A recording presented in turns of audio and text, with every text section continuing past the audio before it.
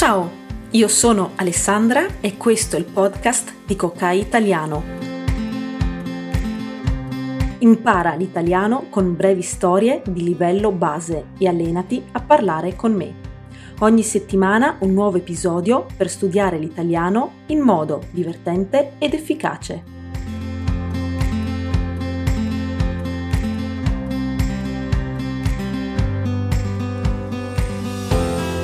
Buongiorno cari amici ascoltatori, come va il vostro italiano?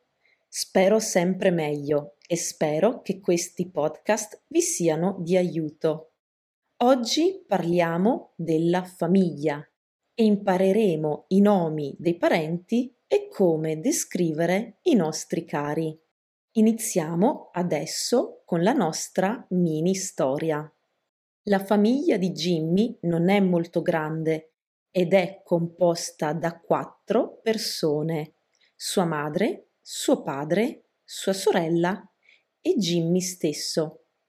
Non ha un fratello, purtroppo, anche se lo avrebbe sempre voluto.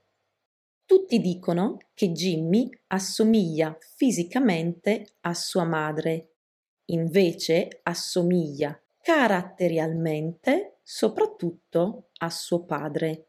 Sua sorella è più giovane di lui, quindi è una sorella minore. Jimmy e sua sorella hanno un bel rapporto. Jimmy va d'accordo anche con suo zio, il fratello maggiore di suo padre, perché hanno molti interessi in comune. Sappiamo che Jimmy non è ancora sposato, quindi la sua fidanzata non è ancora sua moglie.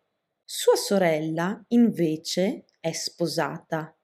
Suo marito è quindi il cognato di Jimmy. Sua sorella e suo cognato hanno 2 bambini, che sono i nipoti di Jimmy. Purtroppo Jimmy non ha più i nonni perché erano troppo anziani. Secondo voi un giorno Jimmy avrà dei bambini? Ciao, sono Alessandra e voglio dirti grazie per essere qui. Adesso potrai iscriverti alla membership mensile. Perché? Per avere molti benefits in più. Potrai parlare direttamente con me in una sessione online una volta alla settimana, mandarmi messaggi se hai domande sull'italiano e praticare grazie agli esercizi interattivi che ti manderò dopo ogni episodio. Inoltre potrai aiutarmi a sostenere questo podcast e tu imparerai l'italiano sempre meglio grazie al tuo stesso supporto. Segui il link in descrizione per saperne di più. Hi, I just wanted to thank you for being here. Did you know that from now on you can become a member of Kokai Italiano? You might be wondering, why subscribe? There are plenty of reasons. You will be able to speak to me in a free weekly Q&A session. You can text me directly if you have any question about Italian, and you can practice what you learn in each episode thanks to the interactive exercises that I will send you. Moreover, by supporting this podcast, I will be able to create more content for you, and you will learn Italian better and better thanks to your own support. Follow the link in the description to learn more.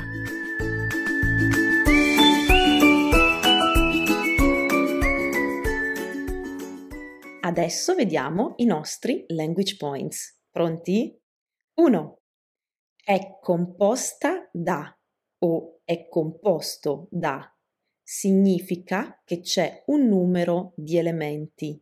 Per esempio, la mia classe di italiano è composta da 10 studenti, cioè nella mia classe di italiano ci sono 10 studenti. 2. Assomigliare a. Significa essere simile a qualcuno.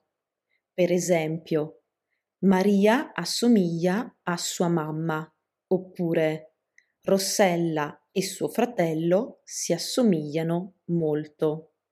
3. Avere un bel rapporto significa stare bene insieme. Per esempio, Marco e Gina hanno un bel rapporto e sono molto amici. Oppure Lara e Gianni hanno divorziato perché non avevano un bel rapporto. 4. Andare d'accordo è simile ad avere un bel rapporto. Significa che queste persone stanno bene insieme e non litigano.